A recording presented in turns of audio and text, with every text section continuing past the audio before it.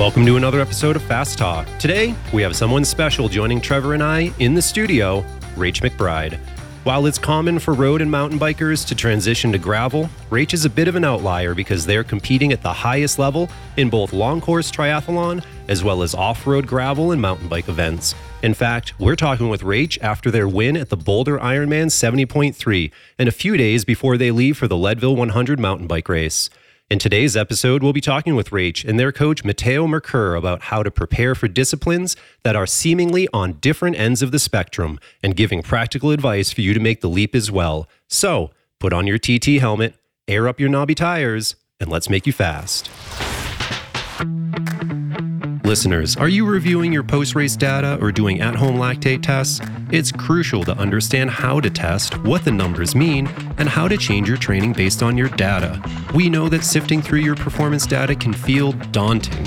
Good news, we have over 30 years of coaching and data analysis experience. You go race, leave the analysis to us. Book your data analysis session today at fasttalklabs.com/solutions.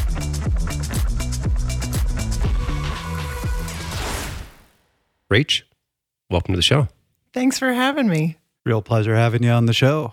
You know, so the big thing today is that we're talking about how disparate you're competing, but I think we have to start with this weekend in Boulder, outside our studio, super hot day. You won. I know. How did that happen? I don't even know.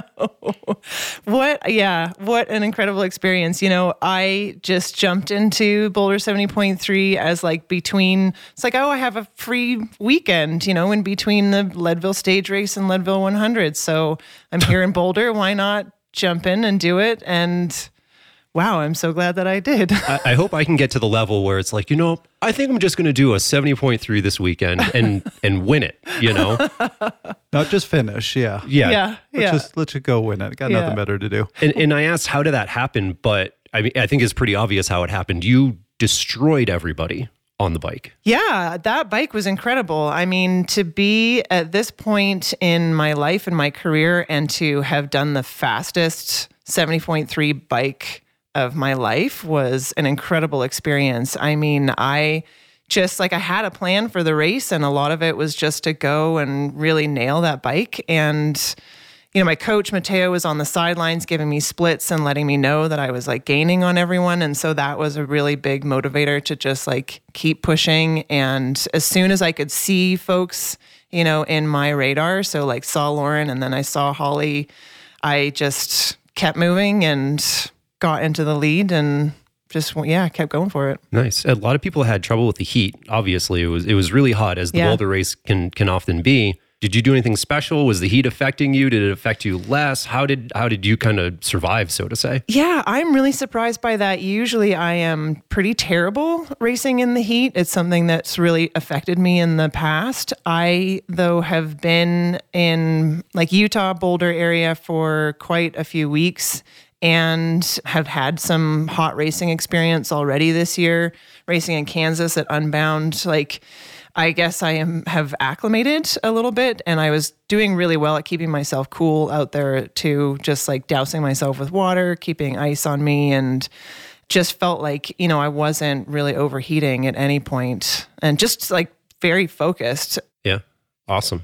So something that was a little unique for you was you were coming down from really high altitude to this, where I think a lot of the competitors were coming up from sea level. How do you think that factored in? Yeah, I mean, I was just up in Leadville racing stage race I think I was up there for 4 or 5 days or so. And I, even coming to Boulder, I have felt like the altitude doesn't really affect me all of that much, which has been really surprising. And so I think that's also knowing the confidence that I can race at 10 to 12,000 feet and I am totally fine, allowed me in Boulder to not really think about that, to not really think it was going to be a problem. And I knew that, I've heard, even though if you're acclimated to the elevation, it's still challenging to race at this altitude. But yeah, I think I didn't have it in my head. I didn't really think it was going to be a thing. Well, Rach, I know that we just met 10 minutes ago, but you're already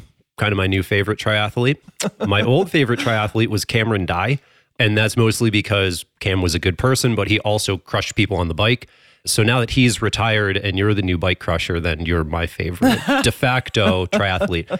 You're also my new favorite triathlete because you're really pushing boundaries in the sport of triathlon, right? So first, by kind of this non-traditional thing that we're talking about, you just did Leadville stage race, you did a 70.3, you're going back to Leadville, it's a crazy schedule, you're doing some really fun events that I would love to do, maybe not the triathlon, but we're going to get into that stuff later. Something I want to touch on now is that you're one of the first athletes to compete in a non-binary gender division. And as the first non-binary athlete on our show, I'd love to hear, in your words, exactly what that means. What's happening in the sport right now, kind of bringing in more of this inclusivity and allowing opportunity for people to kind of express and be who they are. Yeah. So being non-binary just means that I identify outside of the binary. So I don't identify as a man or a woman, but as non-binary. And yeah, we are seeing, non-binary folks and non-binary athletes have always been in the world throughout the history of humankind. It's just now that, and especially in the world of sport, we're creating a space for folks to compete outside of the binary. Sport has been such a binary avenue that now creating a space for non-binary folks and gender diverse folks to compete in a category that aligns with their gender identity is really powerful.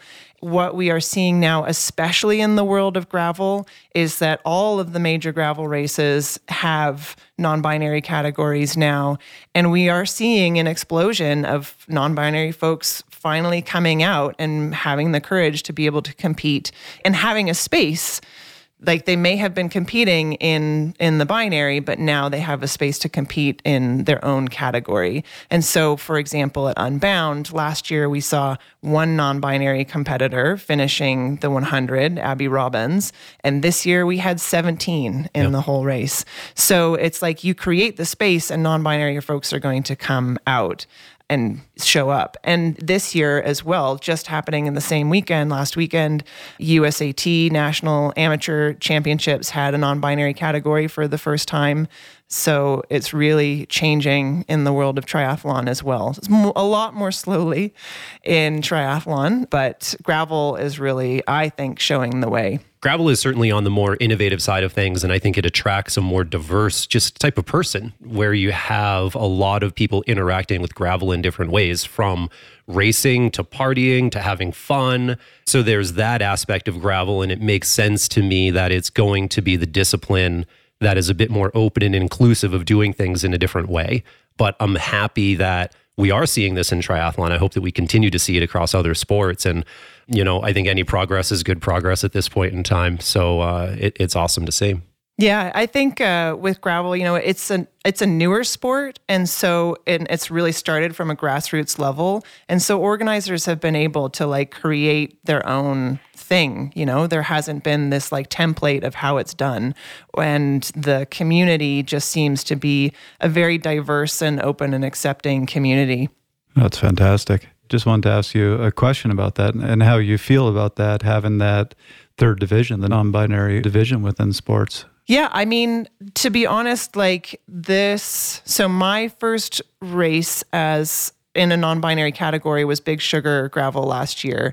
And it was a really profound experience for me to finally just feel like I had a comfortable place in sport. I describe, in my career as a triathlete, showing up at start lines and just feeling, before I kind of understood my own identity, feeling out of place and feeling like I didn't fit in and feeling like the, gendered terms weren't really landing with me and that I was a bit of an imposter. And so when I finally understood who I actually am and how I identify, and then being able to have that experience to race in a category that validates and affirms my gender identity, it was really powerful and inspired me then to continue in racing. I was accepted into the Lifetime Grand Prix, and in all of the Lifetime races, I'm able to race in the non-binary category. And especially at Unbound, being on that podium with a full podium of fellow non-binary athletes, it was really the proudest podium that I have been on in my 11-year career. That's great to hear. Part of the reason I asked this is I was reading some position statements by the IOC last night, and as you know, part of their charter is to be inclusive of everybody. And they have said this is a really, to make sure they're fully inclusive is actually a really big challenge. Mm-hmm. And that seemed to be the direction they were heading in, is we need this third division. We need this non-binary division. Yeah. And it's neat to see there are a lot of organizations, national and international, who are coming out with different policies. And it really is, I think that we're going to see non-binary inclusion more happening at the amateur level first before we see it in a more professional division. And I think that's very reasonable. I think that we need to build up that population of non-binary athletes and then figure out how a non-binary professional category is going to work in different sports. Yeah, so certainly steps are being taken, but a lot more work to be done. Yeah. Some things to continue to, I don't want to say solve, but some things to continue to improve as we move forward, right? Yeah, absolutely. And I hope that work continues. You know, to the listeners out there, I think that this is a really interesting topic. And if anybody wants to reach out and continue this particular conversation, then check us out on the forums or feel free to tweet at me at Robert Pickles. You know, we'd love to engage in more of this and maybe make it more of a topic kind of on the Fast Talk podcast moving forward. But beyond that, Rach, I'd love to kind of get back into the training side of things. What's your background in racing? Where did this all begin for you? And I'd love to talk through that and kind of bring us up to today and your motivation to switch into doing things like Lifetime Grand Prix and these off-road events, because I don't think that that's where you started. No, I call myself an adult athlete. So I, dabbled in sports when I was a teenager, but quit everything when I was 15 and then decided I wanted to run a marathon when I was 25 and did my first triathlon at 28, and it totally took over my life. Was it on a dare or a whim or anything like that? No, I mean, when I got into running, it was more, I just was like, I felt really unhealthy. I felt like I wasn't doing anything that was exciting for me. And I was living in Ottawa, in the Canadian capital, and the winters there are terrible. It's like minus 40 Fahrenheit. Been there, yeah. Yeah. So I was just feeling really blah and wanted to do something epic. And I was like, oh, my parents ran a marathon in the mid 80s. Like, I'm sure I could do that too. So I just, started training and got into the community, running community. And then one of my running mentors just said, Rach, I think you could be an elite triathlete. It makes you turn your head a little bit like, I could what? Yeah. And I think at the time, like, I had a bit of a swimming background when I was a kid. So I knew how to swim freestyle. I had been a bike commuter throughout my 20s. And obviously I'd gotten into running and had a bit of a talent. My first marathon, I qualified for Boston, and then I ran Boston and just was really enjoying that. And I just took that idea and went with it. I was like, I'm going to be an elite triathlete. And so I moved out to the West Coast where the temperatures were more temperate and I could ride my bike outside all winter. Where on the West Coast? Vancouver, BC. Okay. Not what I was thinking. Okay. Exactly. I'm like Southern California is what I was expecting, but Vancouver works too. Beautiful place. I lived out in Victoria for 5 years. Oh, beautiful. Yes. Yeah. So are you from Ottawa? No. I grew up in the US and I finished high school in Germany but my parents are Canadian. So I came to Canada for university and was in Ontario for about 10 years. And then I've been in Vancouver for over 15 years now. So you moved to Vancouver, you kicked off your training. Yeah. And I, first race I did was a little local sprint race, and I placed second overall, and I just had a blast at this race and loved it. And then just jumped right in. So my first Olympic distance race, it ended up being national amateur championships, which I won. And then the next year I was amateur world champion and got into more ITU draft legal racing. But I was then 29, 30 and was like, oh, it would really be really great to go to the Olympics, but people are retiring at this age. Right. So I raced bikes just for a couple of years because I burnt myself out in triathlon very quickly. And then when I got out of grad school, my coach at the time was like, I think you should try this half iron distance, and did my first race. It was another local race with some, against some local pros, won it by 24 minutes, did a time that would have put me top 10 at the world champs that year. And I was like, I'm 32. I'm not getting any younger. I may as well just jump right in and see what I can do with this. And yeah, that was 2011. And I've been full-time pro ever since. Wow. It's pretty incredible. I love hearing sort of the story and the journey and the finding your way to it, right?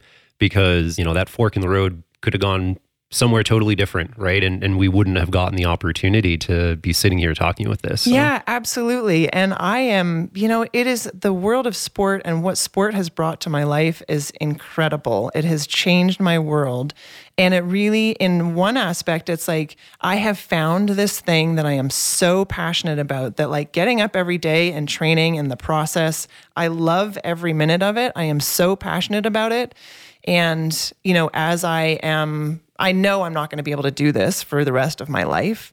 And so it's inspired me to not go into another career that I'm just going to be like, oh, I'm just like waiting for the weekend. Hope the weekend's coming soon or whatever, to find something that I am so passionate about, or take what I have learned from sport and put it into something that is really motivating for me. So it's inspired me to live life more. Let's hear from Rach's coach, Matteo McCurr, about how he feels they've been able to maintain Rach's zest for the sport. Matteo, it feels as though Rach has this real verve, spark, excitement for their training. Is that just who Rach is? Is that a product of training in this diverse manner? Have you seen that with other athletes? How does this wide-ranging discipline fit into really the mental and the happiness side of training?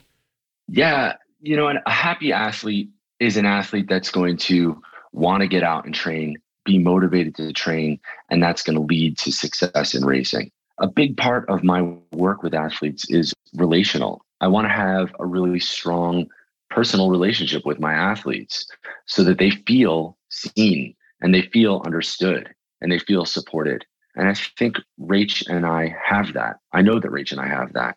I spent the summer in 2016 in San Moritz with my coaching mentor, Brett Sutton.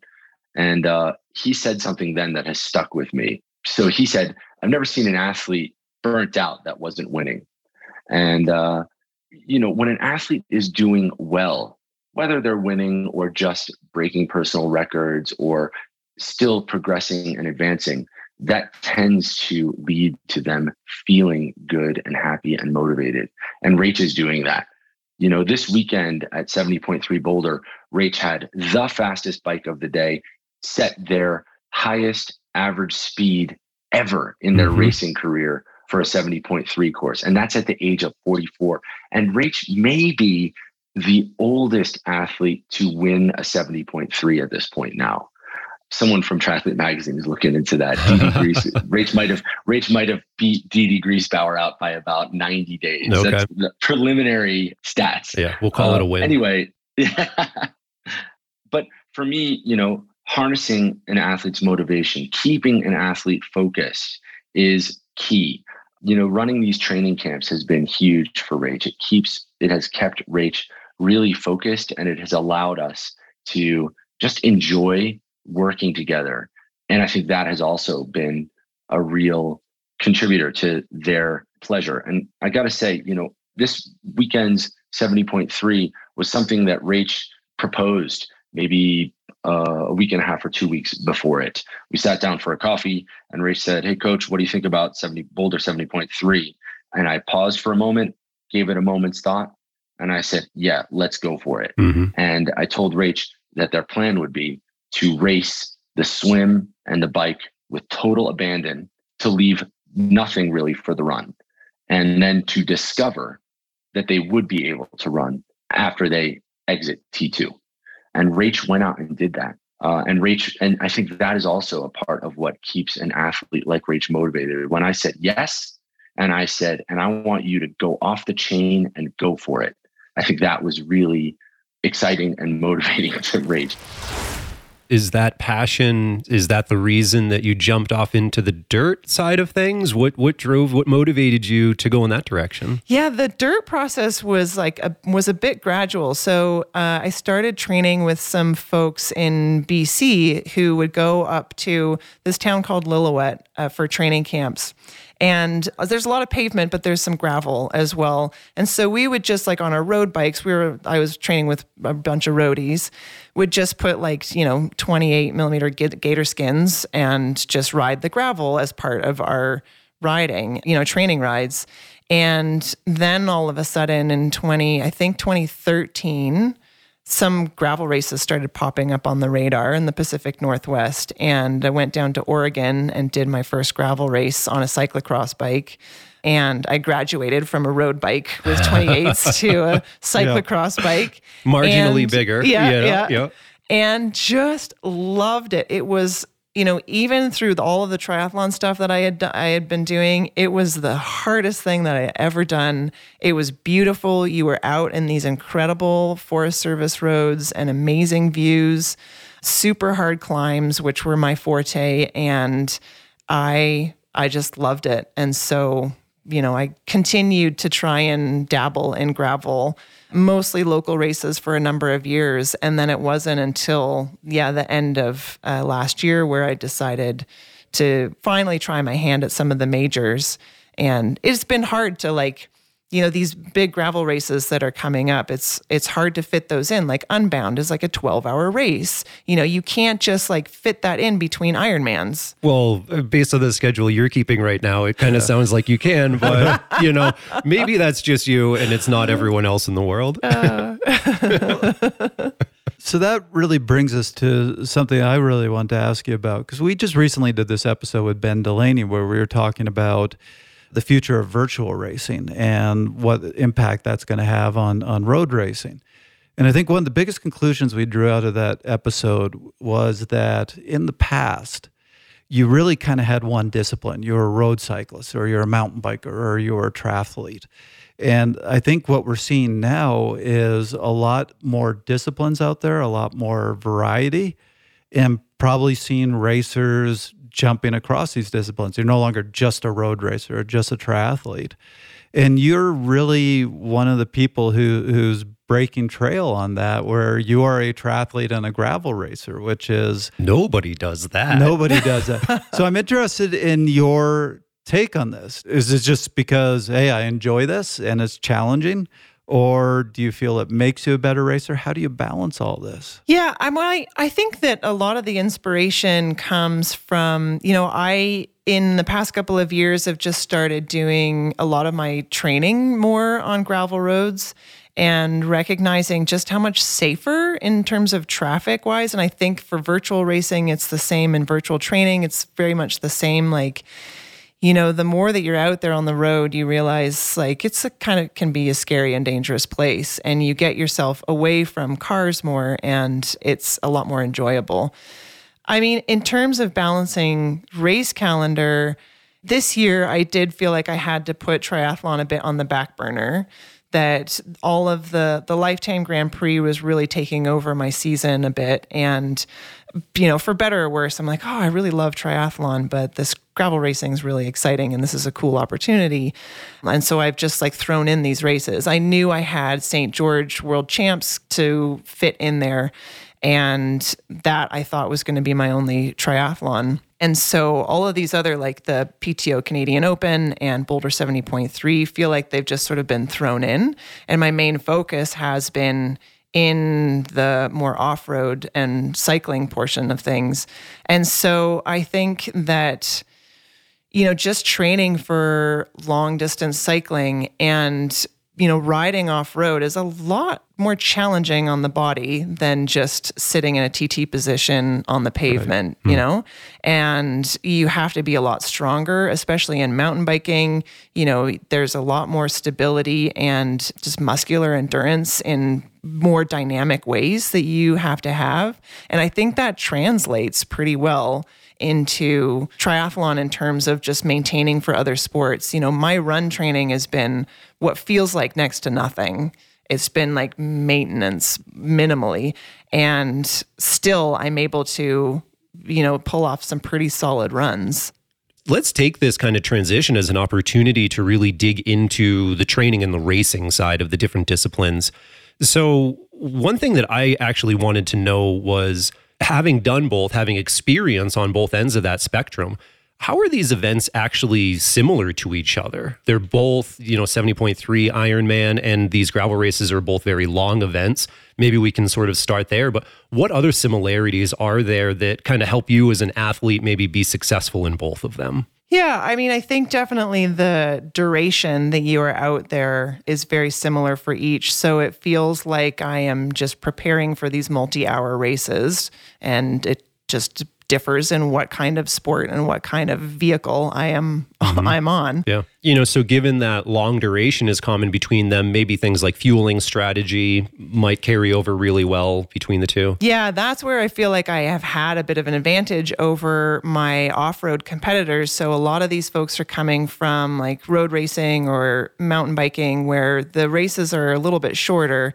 And so as an iron distance triathlete, understanding like what it takes to race for 8, 9, up to 12 hours, like being aware of fueling and knowing how important that is has definitely been an advantage. I feel like I've had a bit of a one-up on my competitors in that sense. And as well, also pacing, understanding how to manage efforts, understanding, what the body is capable and what you really need to have into that like 8, 9 and over time period of being in a race. Yeah, I'm glad you bring up pacing, because that's something that I wanted to ask about. I think that we all assume, having never done a 70.3 triathlon, that it's a very steady pacing strategy. You kind of go out and swim your speed, you go out and you bike your speed, and you go out and you run your speed, and then you finish as fast as you can. That's my assumption anyway. I could be totally wrong. First off, is that what it's like in the 70.3? But then how does that compare to racing on the mountain bike or the gravel, where presumably you're working easier and harder, and it's a little bit more of a polarized sort of pacing strategy? Yeah, in the bike racing, it is still really dynamic. You are still racing in packs. There's a strategy, it's important to try and stay with groups. And so the effort can be a lot of that over under that you see more in the road racing side of things, or mountain bike racing, shorter mountain bike racing side of things. And that is something that going into, I had an experience, for example, at Crusher, which was a race in Utah I did right before the PTO Canadian Open. And going into that race, I knew I just needed to it was basically 2 major climbs with a big descent in the middle. And I was like, I know I need to just go out and see how long I can stay with the front pack. And then, maybe I'll blow up in the end, maybe not, but let's just go and experiment and see. And that was the ability that I had to push really hard at the start and then still maintain that into the 4th and 5th hours gave me a lot of confidence going into these next races of to me, 70.3 racing is not, I'm coming from the Ironman distance for the past 5 years. I have gotten into this mindset of it is all about pacing. You got to maintain things. You can't overdo it at the beginning because you're going to regret it at the end, blah, blah, blah. But 70.3 racing, I am just remembering now from the earlier in my career that it's not actually like that. It is more about you really have to go for it. It's pushing harder than you really think that you can. And then just seeing how the cards lay and seeing how long you can maintain it. It's a much more challenging effort than iron distance racing and a lot more dynamic. Mm-hmm. And sometimes, you need to go and burn some matches at different points in the race. And it's a lot less of a risk, I think, in those shorter distance races. And so I took that experience from Crusher, knowing that I had just this really great experience of being able in these later hours to continue pushing into my triathlon racing, and recognizing that this is kind of the dynamic that you have to have going into these gravel and mountain bike races as well, is that it is about managing your effort, but at the same time, you need to know where it's okay to burn the matches and how much you've got left in the tank. I think I really surprised myself in some of these efforts in the past couple of races, just like re-tapping into just how much I know I can push myself in those later hours. And so it's given me a lot of confidence. And it means that I'm having fun with it, you know? I'm going in and I am just like seeing how hard I can push. And it's like, if I have these expectations of like, you know what, if I blow up at the end of the race, I blow up. And now I've learned a limit. At least I tried. Yeah, I had fun doing it. That's what I'm in sport for, is to like learn where my boundaries are, learn where my like physical and mental limits are. And if I can just keep pushing that and having fun with it, like that's what was for me at Boulder 70.3. I was having a blast. I saw some of my competitors and they didn't look like they were not having a good time at all. But I was like just so happy out there, even though I was like pushing it and suffering. You know, I was smiling. I was like cheering on my competitors and just having a really good time out there. And I think it makes such a huge difference. Matteo has enjoyed the challenge of balancing triathlon and gravel. Let's hear his thoughts on how the disciplines fit together.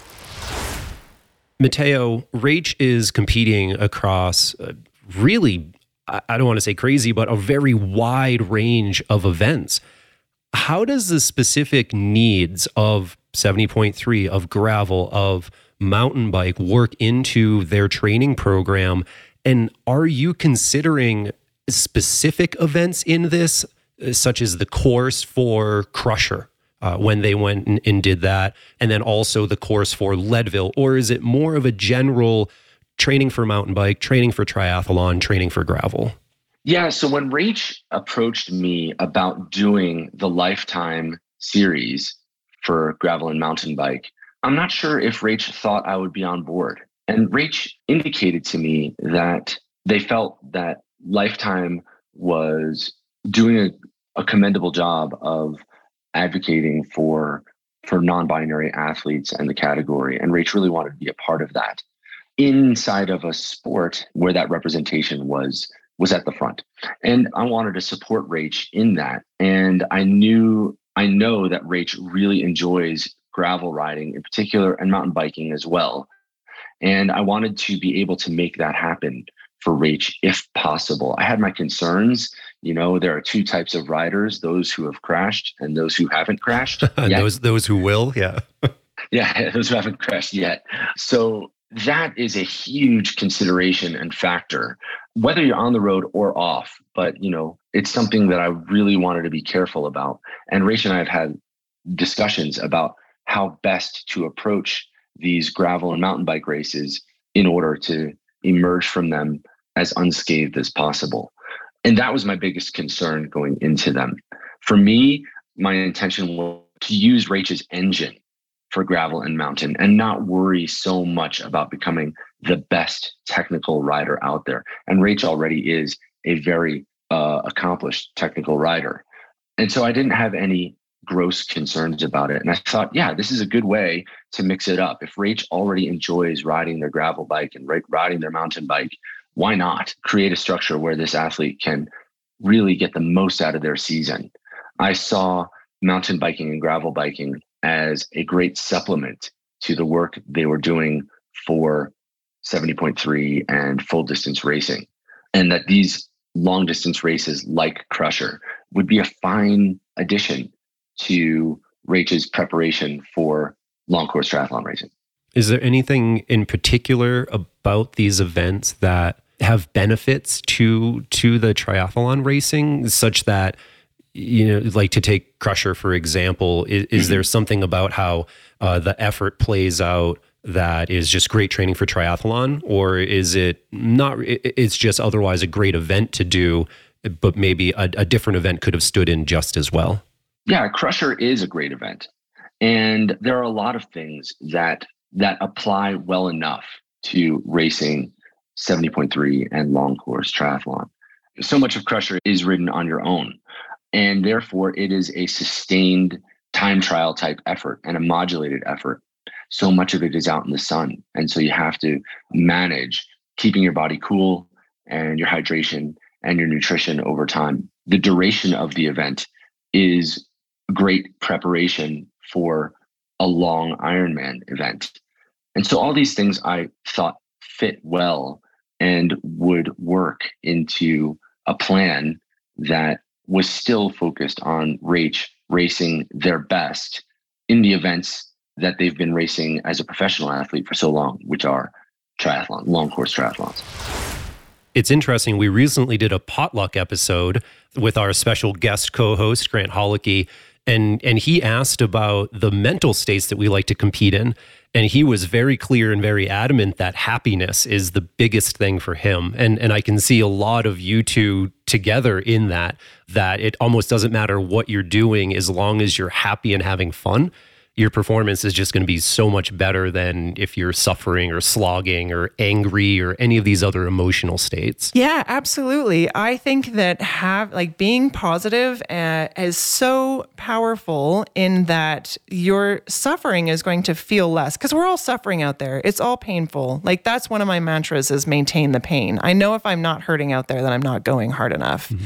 And if I am going to be in there and be like, oh, this sucks and it's so painful and I'm like having a terrible time, like, oh, I don't like being in this, then I'm not going to perform as well as if I'm out there and enjoying myself. It helps us handle the stress and the pain that we are putting ourselves through. So I really want to dive into the training here, because you talk to any triathlon coach, they'll tell you that training for triathlon alone is tough. You have to balance swimming, running, cycling. It means you're often training multiple times a day. You have to figure out recovery. It's tough, particularly if you're training for Ironman. So you've thrown another element of gravel racing in there. I have to believe that at some point something has to give. So how do you balance all that? Or I guess the interesting question here is, how would you feel your training is different from somebody who just trains for triathlon? It has been a very interesting experience. I feel like I am training for like 5 different sports, because I've got swim,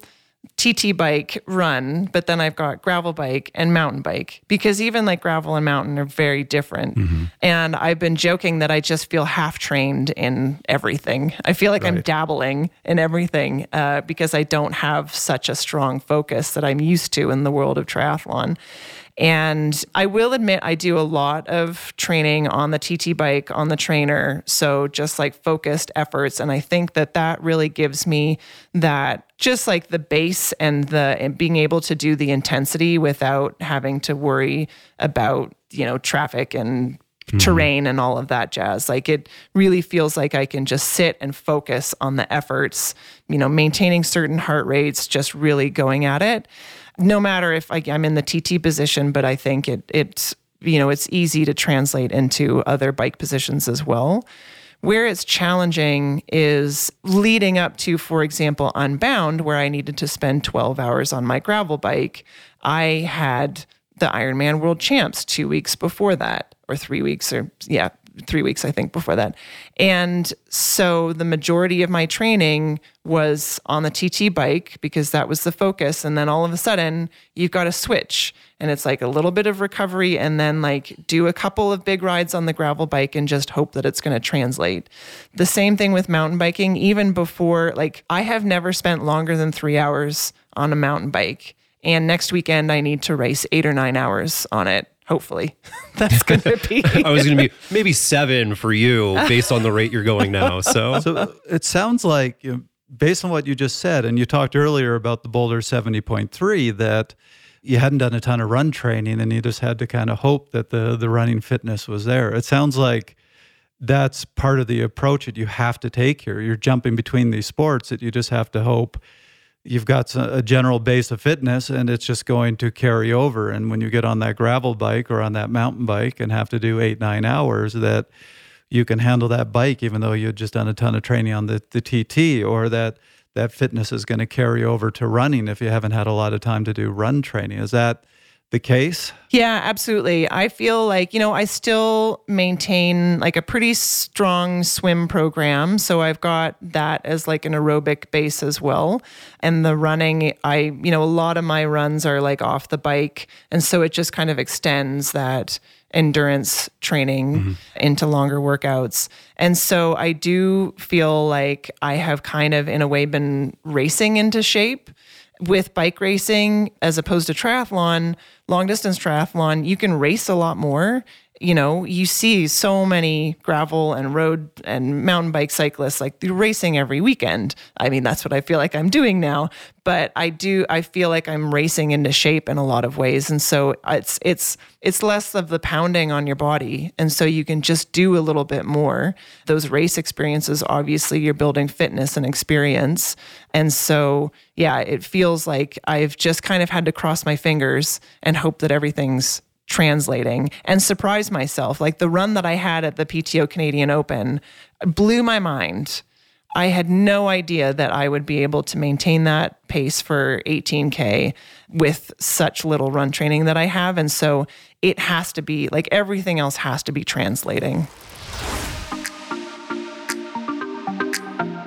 Hey coaches, we have a new guide for you at fasttalklabs.com called How to Grow Your Coaching Business. In this free downloadable playbook, Coach Philip Hatsis explores how coaches like you can grow profits, create opportunities, and reach your growth goals, no matter how big or small. Visit fasttalklabs.com now to get this free download.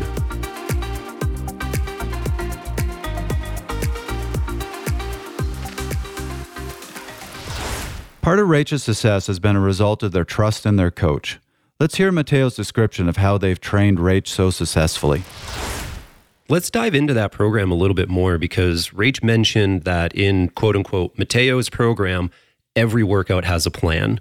And given the diversity of their competitions, there's got to be some pretty intelligent training design going on here. So can you tell us how you're using each discipline from swim, bike, run, strength, mountain bike, gravel to train effectively and also efficiently? Overall, how are you building their aerobic base? How are you figuring in high intensity with all of these different variables? Yeah, that's also a really good question. There is a lot going on, but the truth is it's not rocket science. The body responds to certain training stimuli, period. You need aerobic conditioning, you need high intensity bouts, you need sustained muscular endurance. And when it comes to certain disciplines like swim or gravel or mountain in particular, skills and technique really come in. So for me, going back to something I mentioned earlier, for Rach, it's all about consistency, number one, and focus and deliberate planning. And when I'm building a plan for Rach, looking to race gravel, mountain, long distance or middle distance triathlon, it has to be focused and deliberate, and it really has to be consistent. And I'd be happy to talk about how I'm building the swim, the bike, and the run to enable Rach to perform at a high level across these different disciplines.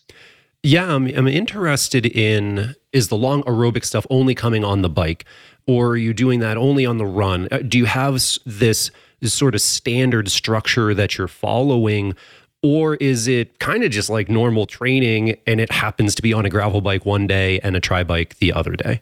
Yeah, it looks a lot like that. I'll start with swim, actually. On the swim, Rach gets a lot of their intensity, strength, and volume. We get to do, a pretty high load overall in the water because it doesn't bang an athlete up like running, for example. So we spend a lot of time in the water.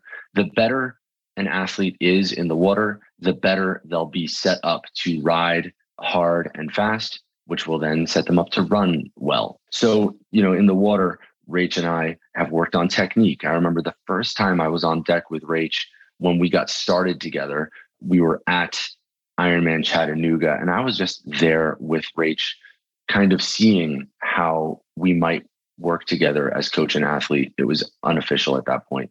And I gave Rach some direction with their kick in the swim, and it made an immediate change.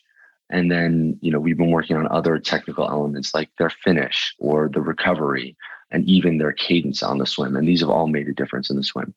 But on the bike, as you've seen, Rach is doing a whole range of different types of disciplines in their racing this summer. So I'm using the time trial bike for a lot of strength and intensity. And we're doing a lot of that work on the trainer. So we're doing really focused, hard workouts on the trainer. I call them high intensity intervals, where we'll do bouts that look like VO2 max kind of bouts. Best repeatable effort is what I say. I prescribe workouts on perceived level of exertion for the most part and cadence. And then off the back of those sessions, we're doing some sustained muscular endurance work. And then we'll do rounds of that inside of a very hard bike session on the trainer. And that's on the TT bike. And then I'll do volume and recovery on the gravel bike and some strength work on the gravel bike also. So just go out and ride and they can get volume that way.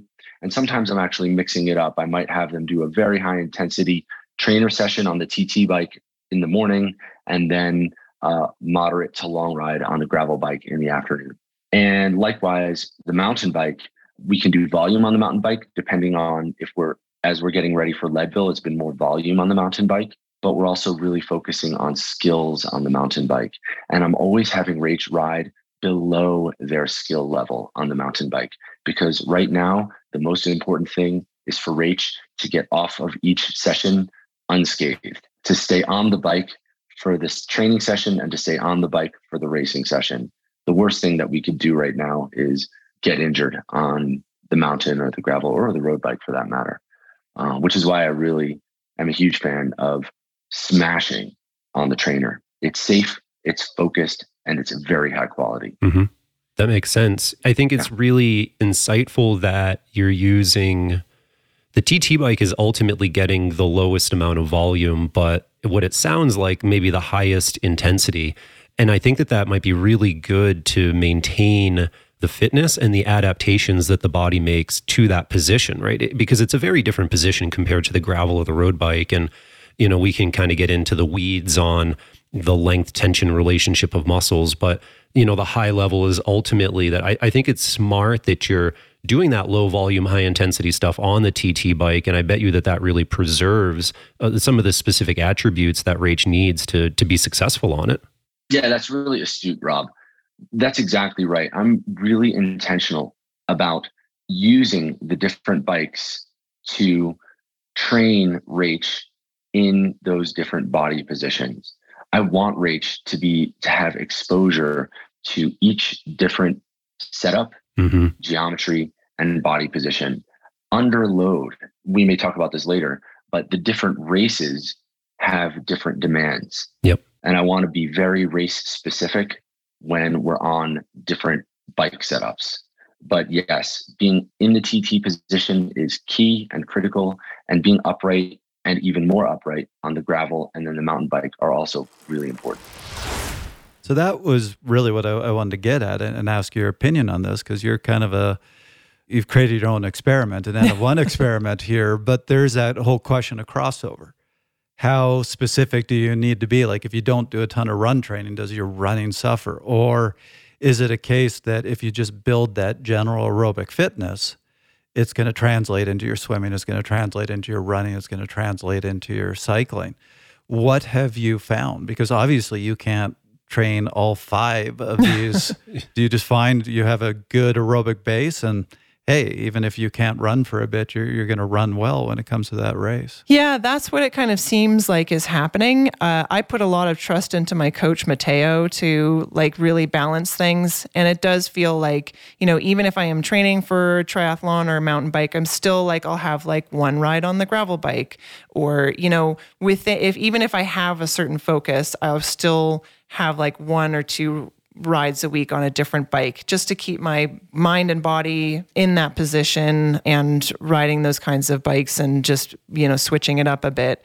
Like you say, it is an experiment. It's totally an experiment, and it seems to be working really well for me. Rach, something that you had mentioned before was that the pounding on your body is less. And so you're able to, I think you said, do a little bit more. Have you noticed any, and maybe this is a question for Matteo, we can ask him too, has there been a change in the overall training volume, in your training intensity? I know there's big differences in the maybe the bike, the modality that you're choosing, but are you doing more hours now than you've ever done with including the bike? No, I don't think that my volume has increased very much. I mean, Matteo and I started working together in, I think, September or October last year.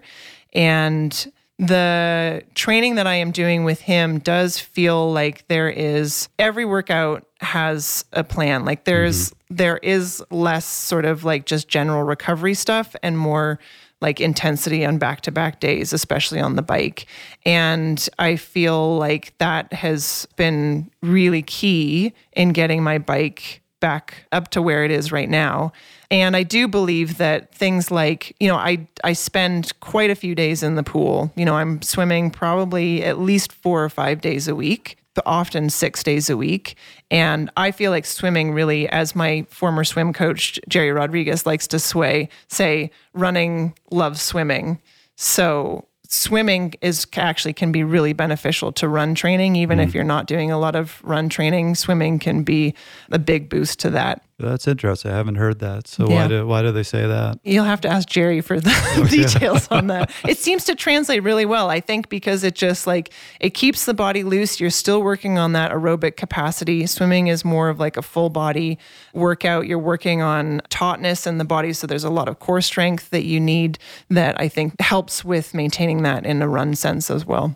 So where do you feel you're doing most of your aerobic work? Is it really split between swimming, running, and cycling? Or do you find that there's one that you're particularly focusing on to build that big aerobic engine? It is definitely mostly on the bike. Okay. I would say that the majority of my training is focusing on the bike, but it's also not like I am doing any massively long rides.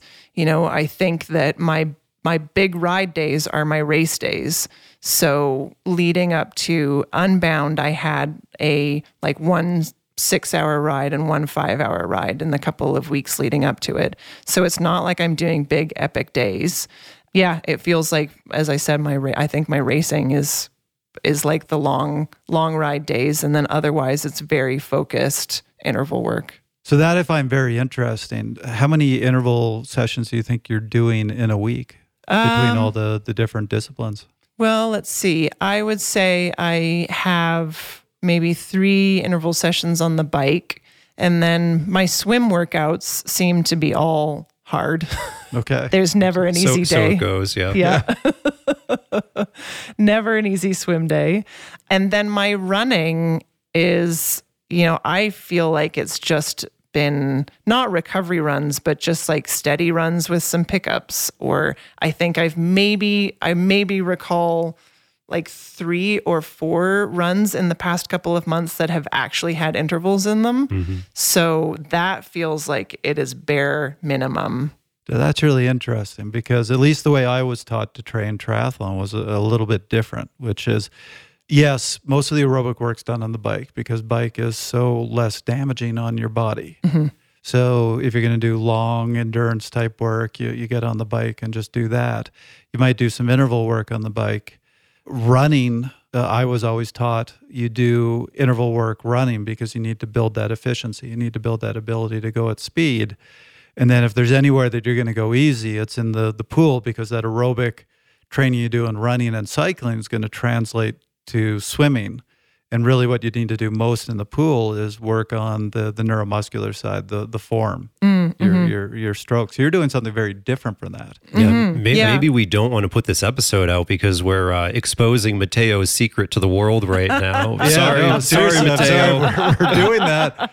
Gonna have a bunch of people killing you. Go, thanks for doing that episode. But I know.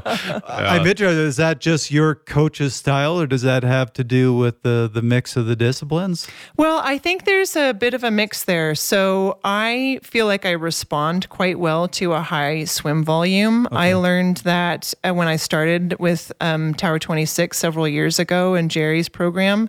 And Mateo is also a very swim heavy coach, I would say, especially in terms of frequency. And for me, I have been injured running so much in my career that I have had to maintain a low volume. I have had to learn how to run a fast marathon on like a 90-minute long run.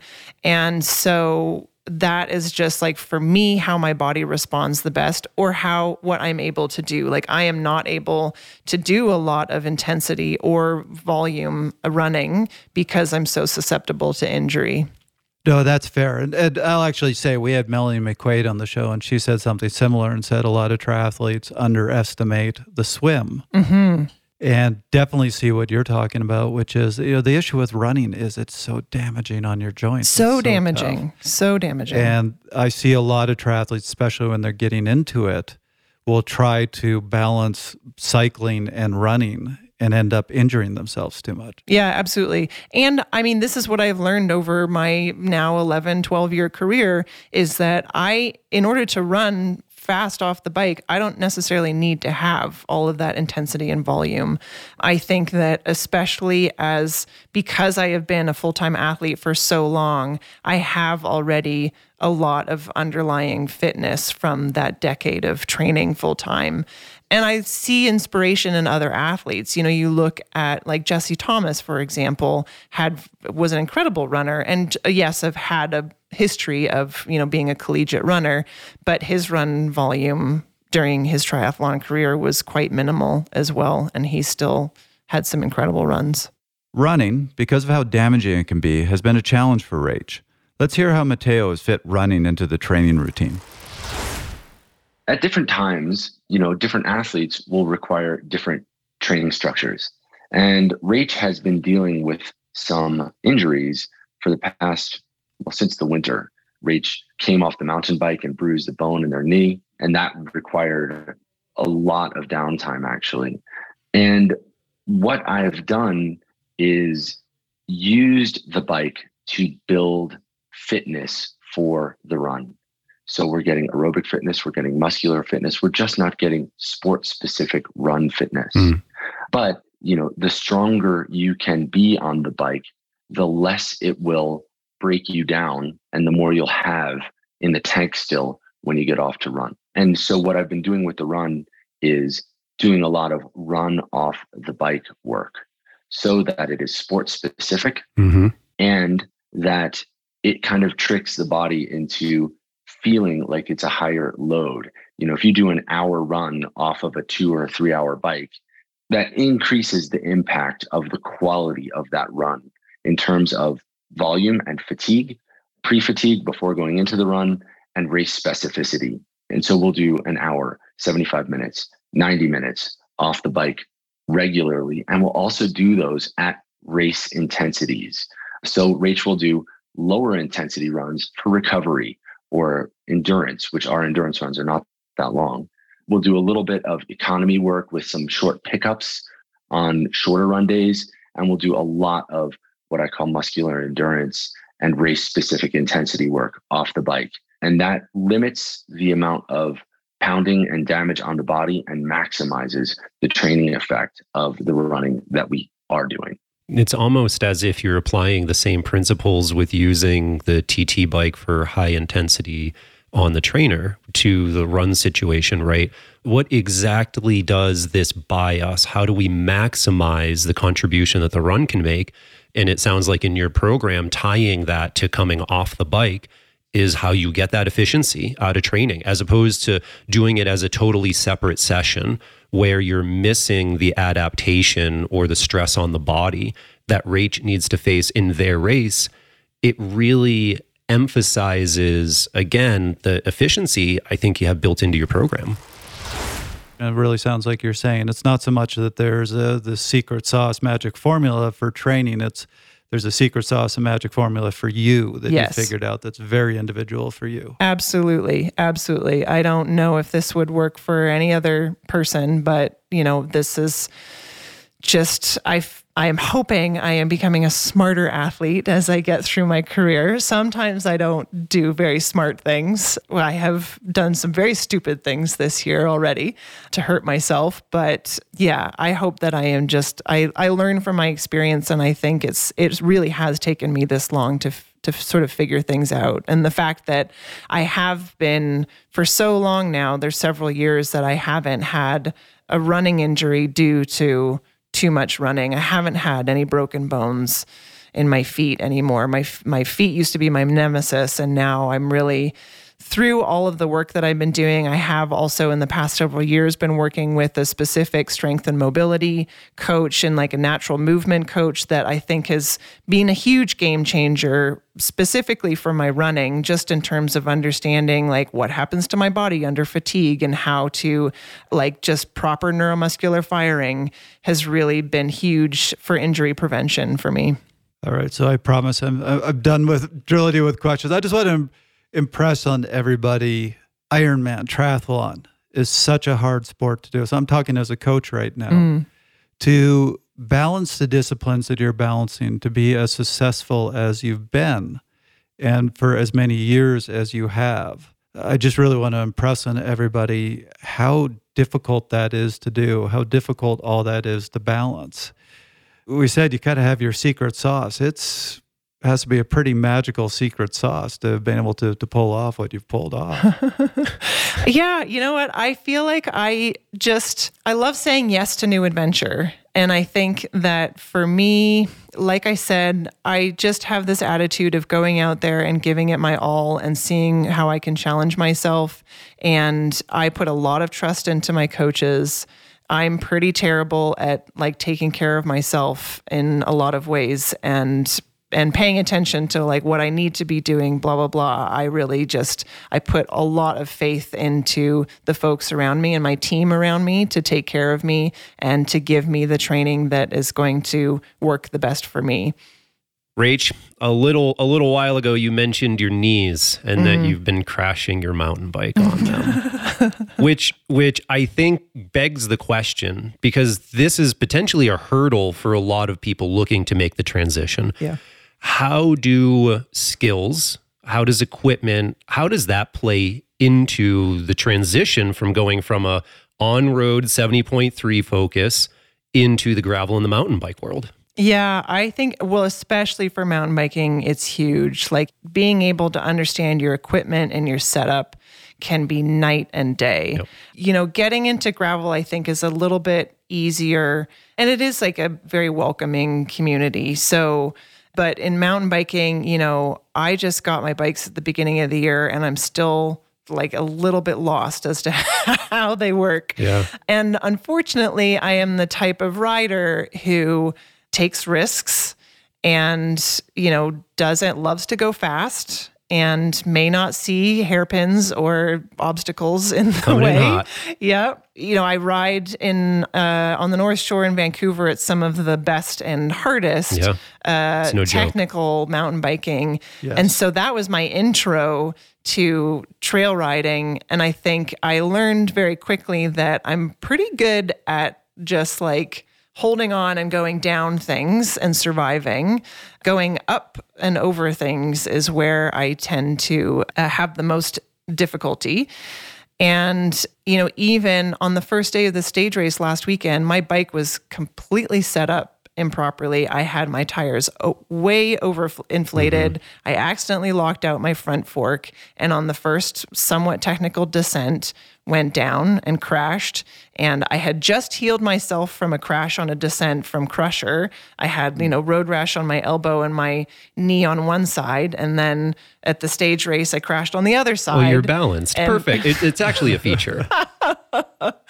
And really, like, I did something to my knee that was very painful. Running in the week leading up to Boulder 70.3, I would start out at about a 7 out of 10 pain level when I would run. And so it was a big question mark as to, I had to get an x-ray to make sure it was not broken and I wasn't running on broken bones, because I seem to also be really good at doing that.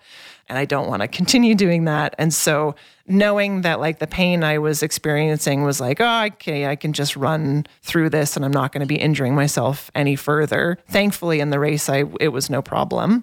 But, you know, that first day of that stage race was a huge eye-opener of like, if I had just had my tire pressure right and had understood or been paying more attention to my suspension on the mountain bike, it would have been night and day. And then going into the second and third days with the correct setup and having like way different experience and it being way safer and having much more traction.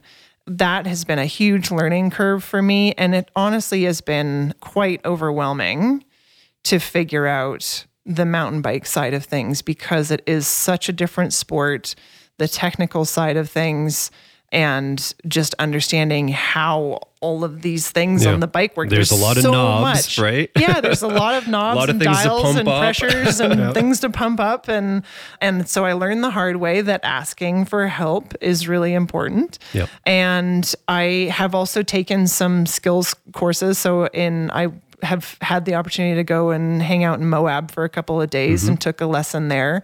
And so understanding more the technique of particularly mountain biking has been incredibly helpful. With the gravel riding, I felt like it really to me, it just, because it's a lower technical style of riding, it's a lot easier to get into. It's really just about, getting a good bike set up and getting tires that are appropriate for the terrain that you're riding, and just going out and getting used to riding on terrain that is not as stable as pavement. Yeah. I think it's more just about the feel, because you're really not, a lot of the gravel riding that folks are doing are just on, pretty well-maintained gravel roads. Right. Yep. And so that's a good place to start. And then you can graduate into more technical things, bigger rocks, single track, that kind of thing. Yeah. I almost kind of liken it to the swim side of the triathlon, where technique is so important. And you can go into the swim. So I'm saying this because I think the triathletes will understand the comparison. You can go into that swim and just work so incredibly hard.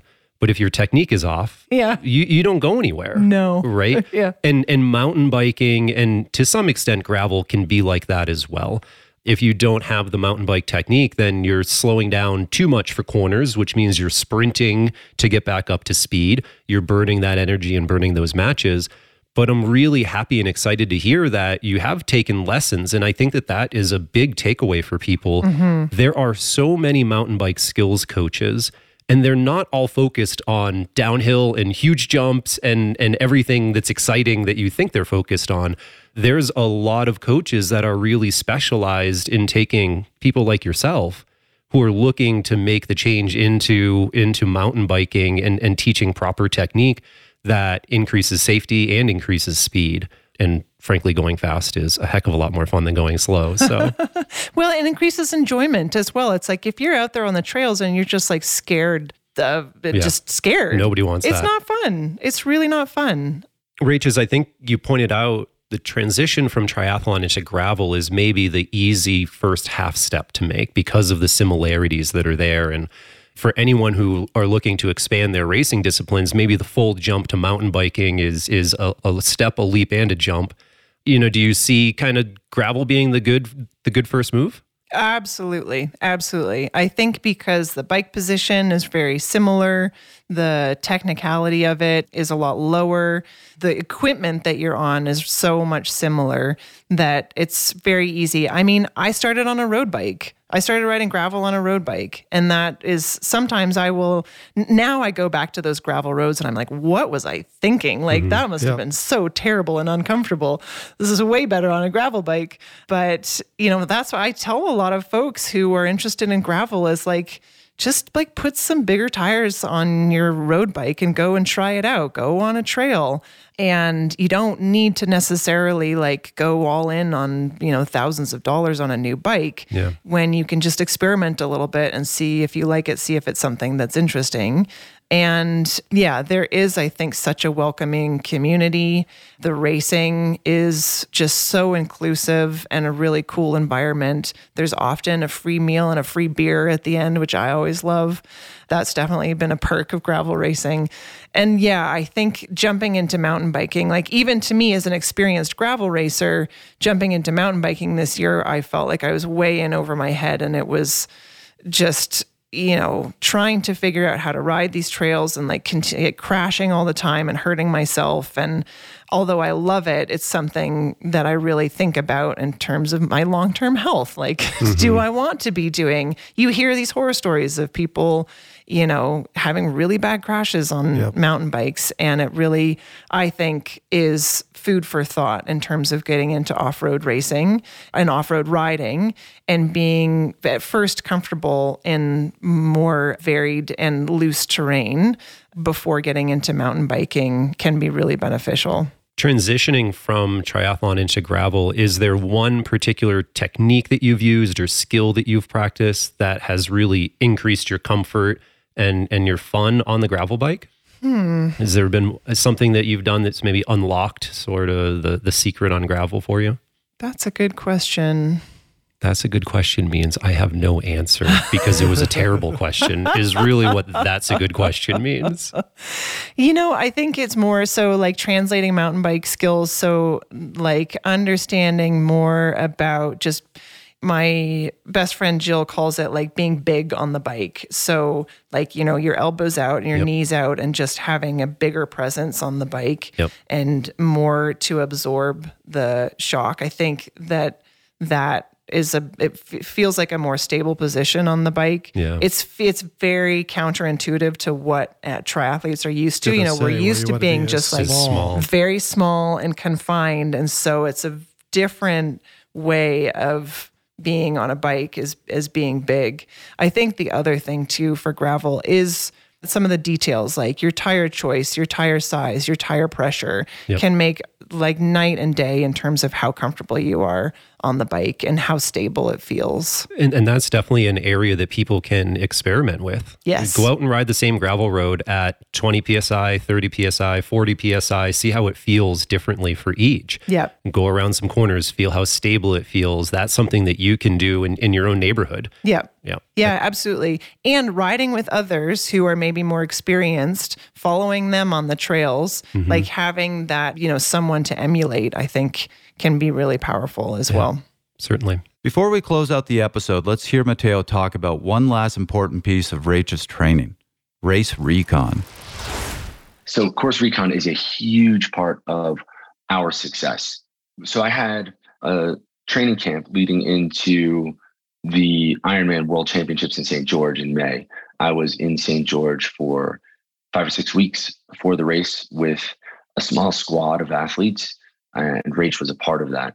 And we reconned that course, every inch of that course. We swam in the reservoir when it was still freezing and got very clear as to what that water temperature would be like and the impact that it would have. And I toughened those athletes to it. We stayed in even when it was cold. They stayed in. I was on deck with my binoculars, or on the shore with my binoculars, and actually a walkie-talkie. I had 2 ways, walkie-talkies in my athletes' little float torpedoes, and I could communicate to them while they were swimming. And we immediately became clear that we were going to need to use neoprene beanies to maintain body temperature in those conditions. Thankfully, in the days before the race, the water temperature went up a bit, but my athletes were really toughened to some very cold water. We rode every inch of the bike course. We got a very clear sense of the course profile in the early part of the race, the mid part of the race, the latter part of the race. I exposed the athletes to the heat and the wind and the UV exposure. So we got really clear about what the right gearing choices would be. I had athletes switch their rear cassettes for this race. I had athletes switch their front wheel choices to a slightly shallower front wheel. Rach went with a deeper set, but some of my age group athletes went with slightly shallower wheels in the front to better handle in the crosswinds and be able to stay down, put power down, and ride confidently. And, we saw where we could make gains on this course. One of my age group athletes had just one of the fastest sections on the long descent in that because of the big gearing that we were using on that course. And then likewise on the run, we ran that run course at speed.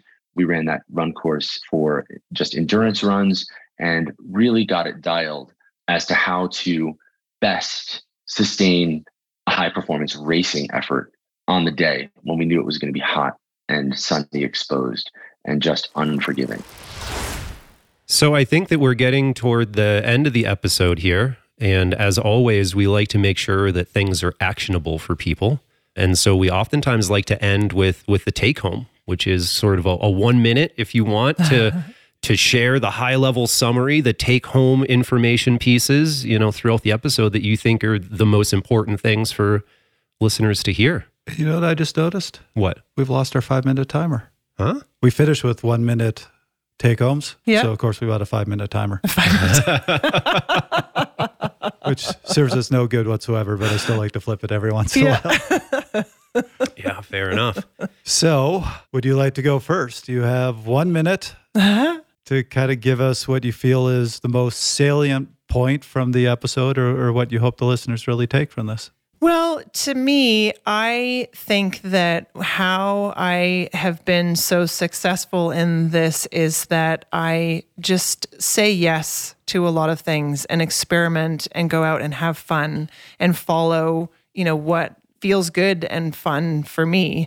I think that, understanding that if you are used to riding a TT bike for hours at a time, you can hop on a gravel bike and go ride for hours too. It's going to be the same type of fitness. It translates into that.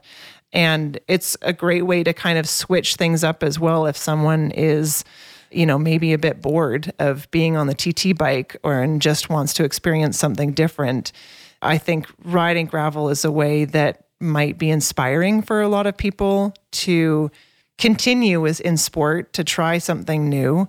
And that, really your triathlon training is going to translate into that endurance training for gravel. Again, mountain biking, getting some skills training can be huge. Understanding that it can be scary and daunting for the off-road racing and more riding, just because that surface is unstable. And so just going into it knowing that, understanding that you're going to have some feelings around it and that it might be scary to start off with. Yeah. Rach, I think I'm really similar to you in my take home. And that is, if you want to do something, you can do it. There's nothing that says you have to engage with sport or gender in a preconceived traditional notion, and that everybody has any opportunity that they want to pursue. And so if you want to change from being an on-road racer to an off-road racer, then great, go for it. Yeah. We talked about how difficult that is, but in some regard, that's because we talked about doing it at the highest level. And that isn't everybody listening to the show. So you don't have to be afraid, but you might need to get some help. And a coach is helpful. A skills coach is helpful. Maybe somebody who knows about equipment that you don't know about is very helpful.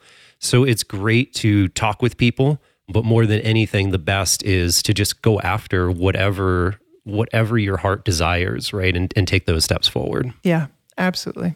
Trevor. So I guess it's probably pretty obvious where I'm going to go with my take home based on my questioning. I'm just fascinated by the balance you've had. Because if an athlete came to me and said, I want to do Ironman and I want to do gravel racing and I want to do mountain biking, probably my response would be, I think we need to do an intervention here. But you've managed to do it, and you've managed to do it very successfully. And what I heard from you is two things that I think have allowed you to be successful. One is really learning what works for you. And it sounds like you and your coach have done a really good job over the years of just figuring out, here's what you shouldn't be doing, here's what you should be doing, and that's how you can balance everything. The other thing that I heard that I kind of liked hearing, because it's a little different from what's popular right now, because right now everything's specificity, specificity, specificity.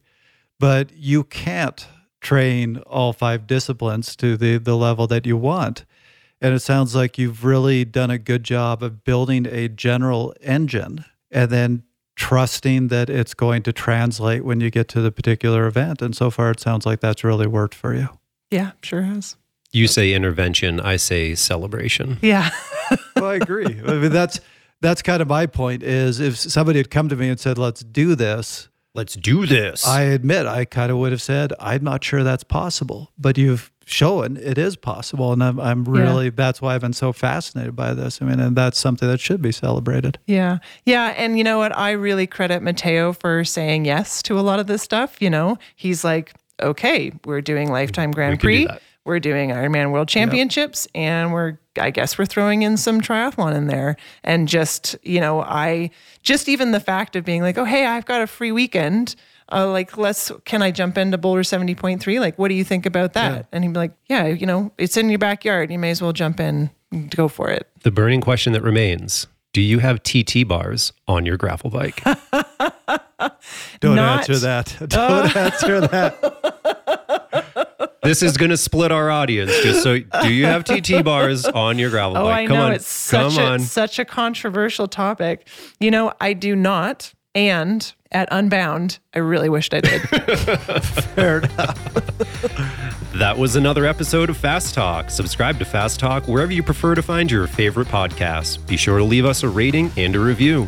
The thoughts and opinions expressed on Fast Talk are those of the individual. As always, we love your feedback.